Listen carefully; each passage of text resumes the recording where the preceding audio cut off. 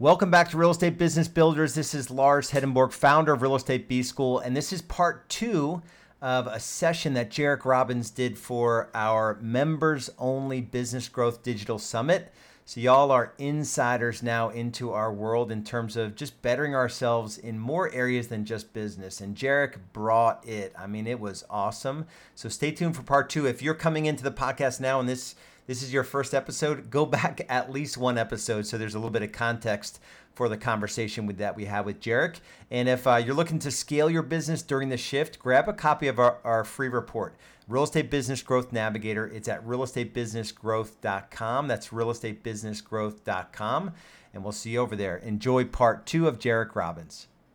And the key is I don't know if Lars has covered this, but the key with referrals is offer them such great service that they become the hero when they introduce someone to you and you give them that great service. They come back and go, wow, thank you so much for connecting me with them. Oh, I've never been treated this great in my life. Thank you. Help the referrer become the hero by how great you treat the person they refer to you. Say, when they refer someone to me, I'm going to treat them so good that it's going to make them look like a hero. That's the level of standard you need to bring to the table when someone gives you a referral. I'm going to treat the referral so good that the person who referred them is going to get phone calls and thank you gift baskets. They're going to be like, you changed my life by introducing me to this person. That's standard. Number one. Number two, share fondness and admiration. Well, this is pretty clear in an intimate relationship. How do you do that in a business relationship? In a business relationship, that's praise and appreciation. Praising or acknowledging and appreciating, if you want to do two A's. Acknowledge and appreciate.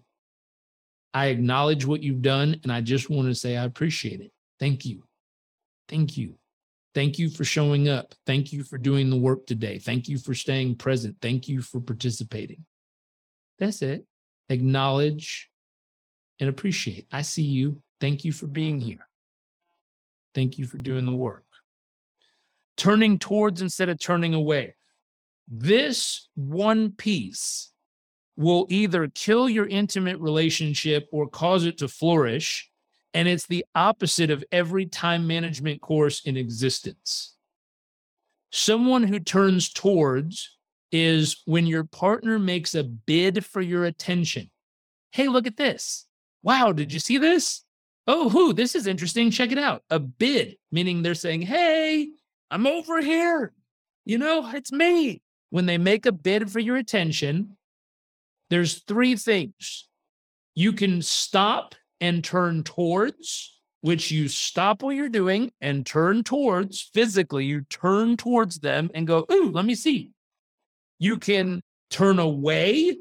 Not right now. I'm busy. Leave me alone. Or you can ignore it, which is even worse. I'm going to pause for a second.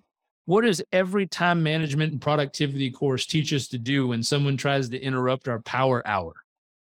Ignore it. Block it out. Turn away. Energy vampires, right? I'm telling you, that will destroy your relationships. Now, this creates a conundrum. Because we think, how in the world am I supposed to be productive if every time my partner says, hey, babe, check this out, I'm supposed to stop and turn? My God, I'll never get anything done.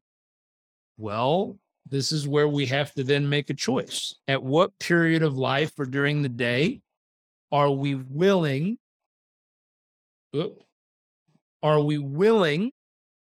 to let our partner know, hey, for this period of time, I need your partnership that I'm going to be all in. You're in, I'm in, we're good, I'm there. The rest of the time, if you ever ask for my attention, I promise you, you will come first. Right now, this is my time to be here. If my wife asked for me, I would stop and go help her. She knows that. And I've proven it over and over. If I'm on stage and she needs me and she came out and waved at me, I'd stop and walk off the stage and go help her. Because she knows I'm willing to do it, she never violates it, never has to test it. She knows 100% of the time, if she asks for me, I will stop what I'm doing and turn towards, because I know how important it is. Therefore, she only asks when she really needs it, and I'm always there. Period. It's a different caliber. My son, different story. He's 2. I had to put one of those child things on the door so he can't just open the door and walk in. I can hear him fiddling with it every now and then, but we need someone else to manage him because he's little. When he's old enough, we will set the same boundary. But he's 2. He doesn't get it yet. So that's a different way of setting a boundary. I put a thing on the door he can't access. My wife, though, she knows it. She comes first. If she ever asks for me, I'll stop everything and go to her immediately because I've learned it makes that much of a difference. How do you do that with a client? How do you do that with a client? You give them specific times and places where you will always turn towards them if they ask. You say, hey, on these days at these times, if you ask, I'm there. Never have to even question. I've got your back. Give them a space and time that you're willing to be there 100% at call if they need you. But you've set the boundary. You've said in this time, in this place, I'm there. In these times, I'll have my assistant reach out. I have a system set up. I have something else in place because I'm not available. But at these times, I'm all yours. That way they know, they're very clear. Moving up, positive perspective. How many of you have had someone do something and you think like their soul is evil?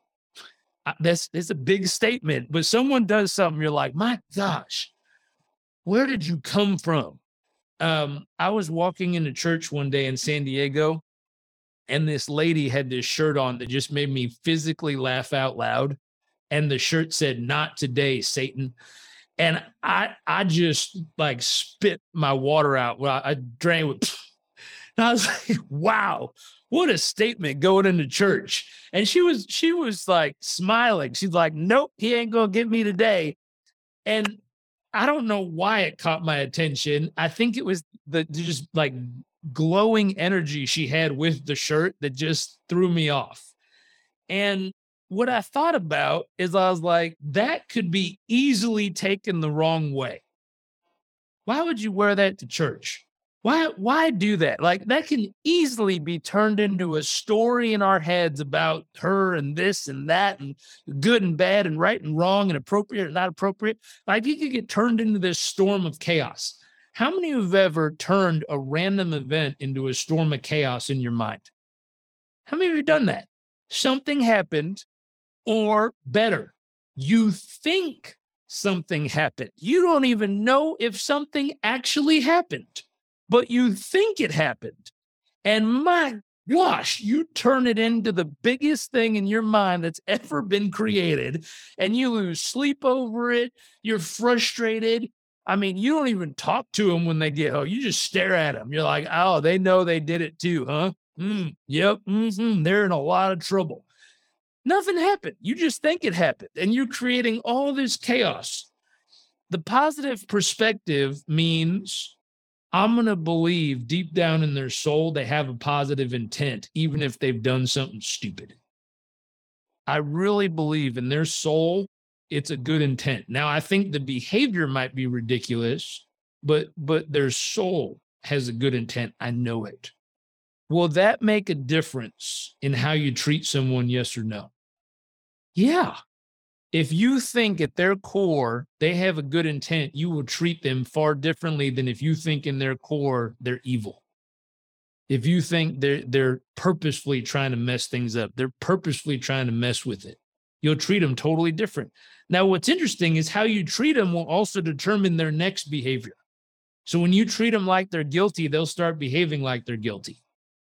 And then you'll prove, self-fulfilling prophecy, you'll prove that it was right.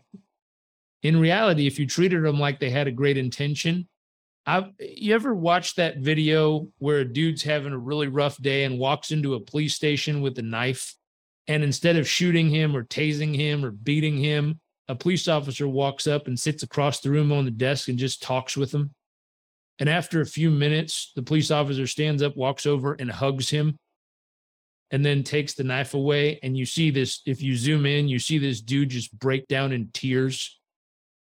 Imagine if that police officer thought this person had a horrible intent, he would have just shot him. Instead, he goes, I bet this human has a good intent. Let me find out what's going on.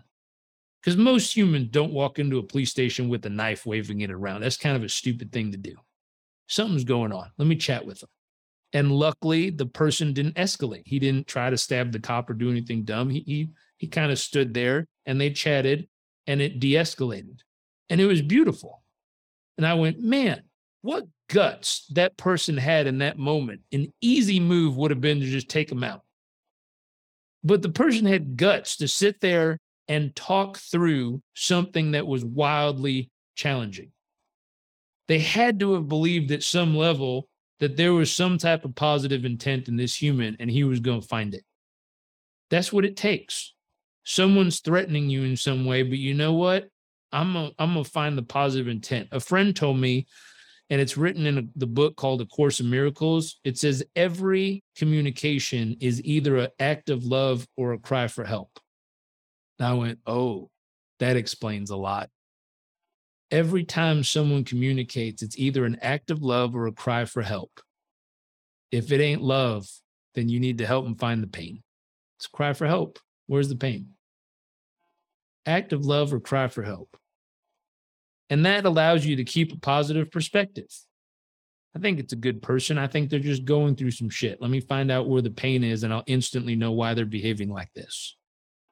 Manage conflict when stuff comes up, accepting your partner's influence, being willing to talk about the problem, and practice self-soothing. The most important one on here is this. How many of you know how to self-soothe, meaning breathe your way back to calm? How many of you know how to do that? Right? How many of you have had moments where you completely forgot how to do that? How come it's the same people who know? Y'all raise your hand. I know what to do. And then y'all raise your hand again. Yeah, I totally forgot in that moment. Right? That's just called being triggered. Being triggered. Being triggered is when something catches us off guard and it sparks us. And the easiest spark to tell is if your heart rate shoots up over 95 beats a minute without you physically moving, like you're sitting down and your heart rate just goes. The moment it goes over 95 beats a minute without physical exertion, you get triggered. It cuts off access to your prefrontal cortex, which is your executive functioning and the ability to process what's being said. It means you can no longer logically comprehend what the other human is saying. That kind of sucks. You ever been in a discussion that sparks you and you can't, like, all you heard was Charlie Brown's teacher for the last 5 minutes? Wah, wah, wah, wah. You're like, oh. That's it. You got to breathe your way back to calm. You lost access to executive functioning of your brain. You couldn't even process what was being said. The most annoying part is when you can repeat back the last 5 words and they go, were you listening? And you repeat the 5 words back and they go, darn it. Like, you heard the words, but my God, I don't think you got it. You didn't get it. With managing conflict, understanding how the other person feels is way more important than if they're accurate. I'm going to say this again because this is hard for most of us. Understanding how the other person feels is way more important than if they're accurate or not. This is a big oops for most of us. Most of us grade accuracy during an argument. Accuracy goes out the window when we're triggered. It doesn't matter if they're accurate. What matters is how they feel. And that's hard to do when we're triggered because we're pissed off trying to prove that we're right. Yeah, Matthew just had an aha. Right? When you're in an argument and you're triggered, understanding how the other person feels is more important than accuracy. Throw accuracy out the window for 30 minutes and just be present for them and go. And what you want to do, oh, it's a mago. You want to acknowledge, appreciate it, and empathize with it. Acknowledge it. If I'm hearing you correctly, acknowledge it, meaning repeat back what they said, acknowledge what they've just said, appreciate it. I can very much appreciate how it might feel that way. If I was in your shoes, I can appreciate that as well. Empathize with it. That must feel And this is where you got to take a wild stab in the dark and guess. But guess, if that happened to you, how would you feel? I'd probably feel very irritated if that happened to me. I'd be pissed off. I'd be frustrated as well. If you acknowledge it, appreciate it, and empathize with it, that's way more important than being accurate. It's a game changer.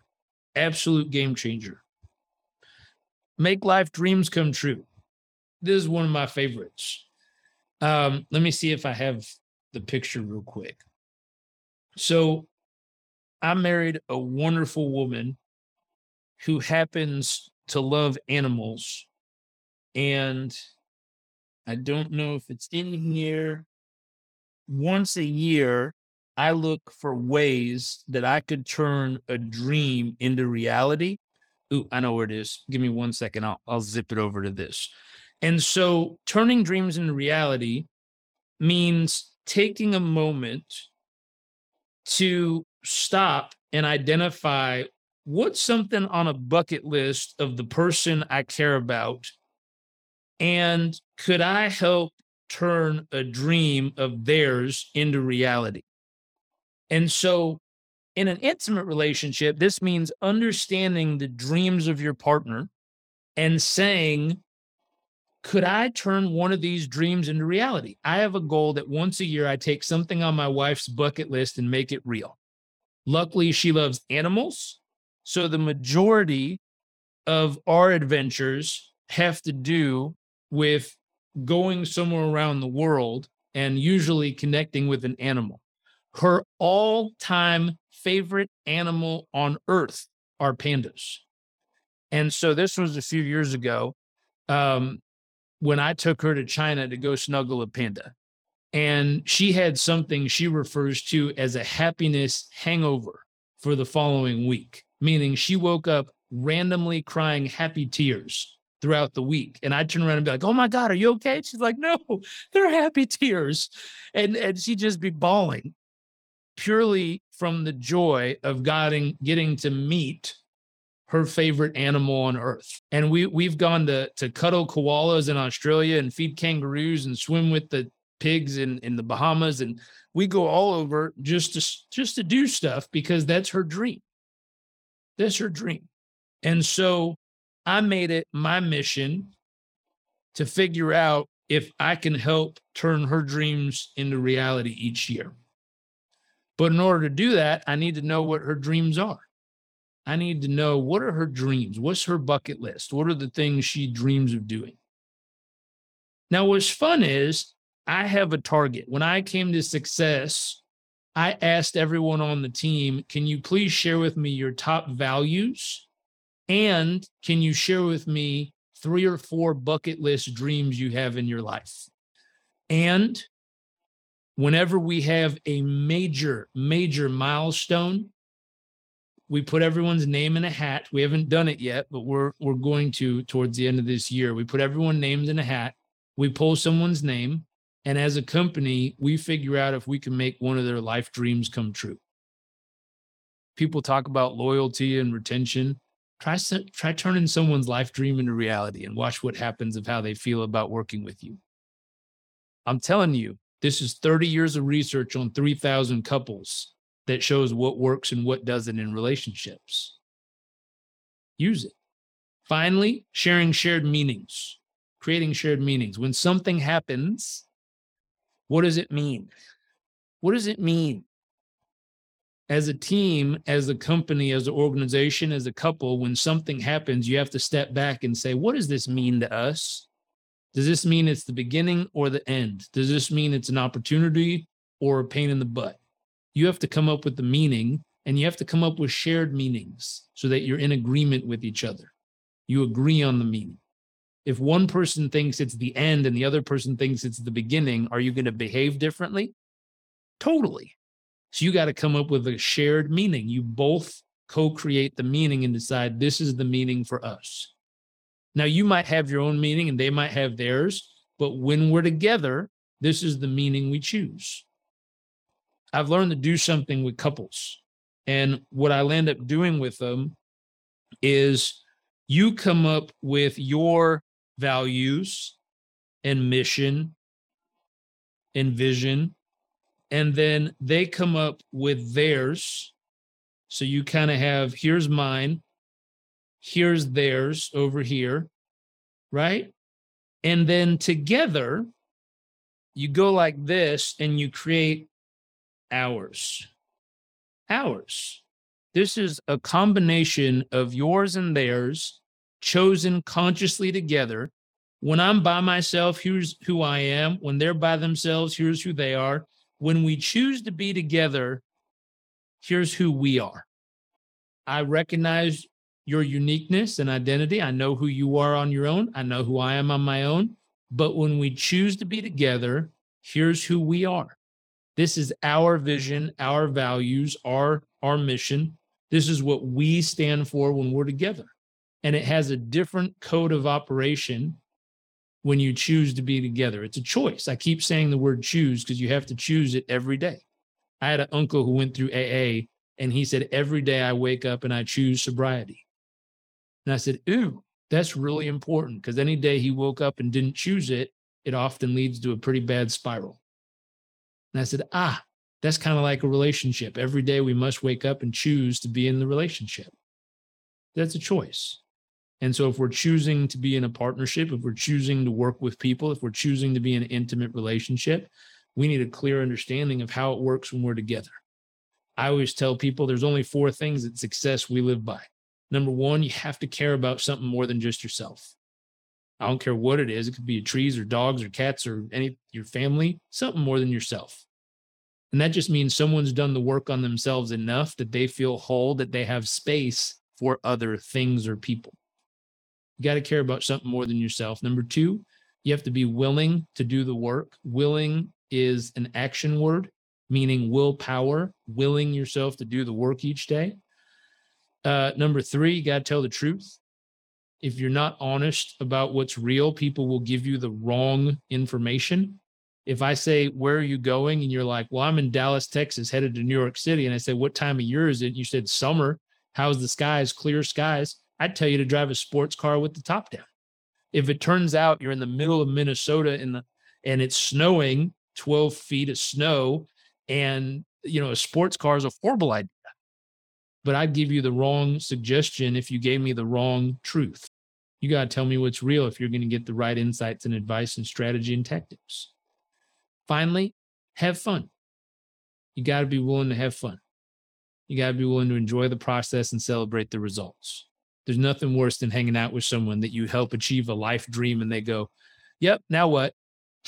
You're like, seriously? If I'm more excited than you, what the hell? I mean, it wasn't even my dream. It was your dream. I mean, you don't need to have a 7-day happiness hangover like my wife, but you got to have some level of excitement. And the excitement is used to train your brain. Train your brain that when I do the work and it works out, I train my brain to go, that was good. My psych professor told me neurons that fire together wire together, meaning when you do something, it links up in your brain. You want to link up massive good feelings and pleasure to getting the results. That way your brain knows when I get there, it's going to feel amazing. Therefore, I'm willing to do the work to do it again. I'm going to stop right there. Was this useful? Yeah. Lars, how we do? It was awesome. Awesome. And I know in a group of, 200 real estate agents, just putting the wrong stuff first tends to get the best of us. So I think this was really good. All of us. I'm included. I mess this up and I teach it. So, and I'll tell you, it's not knowing it. Knowing how to shoot a free throw is cool. Shooting a free throw under maximum stress and chaos in the playoffs, that's a whole different story. That's the difference between a person who plays in their backyard and a dude who gets paid $280 million to play. The one who can play under massive stress and chaos gets paid all the money. Both are just shooting free throws, but one can do it under very specific circumstances. Therefore, they get a totally different ROI. Awesome. All right, man, this was amazing. I don't know if there's any questions, but we've got a lot of good chat going on this. And I know it's convicting in some ways, but it's all good stuff for sure. Yeah. You got to do something about it. Yeah. Our small plug if you need help working on any of the types of things we talked about, come check out Success Coaching. They have one-on-one coaching that can help support you in using this type of material in your life. We expect people to show up knowing what they want to work on. I always think of it like Olympic training camp, meaning you don't show up to Chula Vista, California as a sprinter asking them to teach you how to run. You show up saying, hey, I know how to run. I'm one of the best runners out there, but I need you to help me run better, faster, and more efficiently so I can win a gold medal. They're not going to teach you how to run, but they're going to get you to run better than you've ever run. And so if you're a great runner, hypothetically, and you want to run better, our coaches are awesome at holding you accountable. The other part is, I see Jennifer is joining us in Success Certification. We just sold out for 2022. We're sold out all the way through December. We just sold our last spot this morning. So January, if any of you are interested in becoming success coaches, we're looking for more people to join our team. And so all the info is at, coaching.success.com/certification, or just coaching.success.com. Then click the certification tab on the screen, and it has an outline of what's in the course. Really, really amazing opportunity with that as well. Okay, I got to jump. Thank you all. Thanks for listening. Would you please take a minute to share the show with other agents who may be struggling? And if you love the podcast, please leave us a 5-star review on Apple Podcasts or your favorite podcast platform. And make sure you visit scaleorddiebook.com to get a free copy of my book. It's a nuts and bolts guide to building a real estate business that gives you true time and money freedom so that you can live your life without regrets. Thanks again, and see you on the next episode.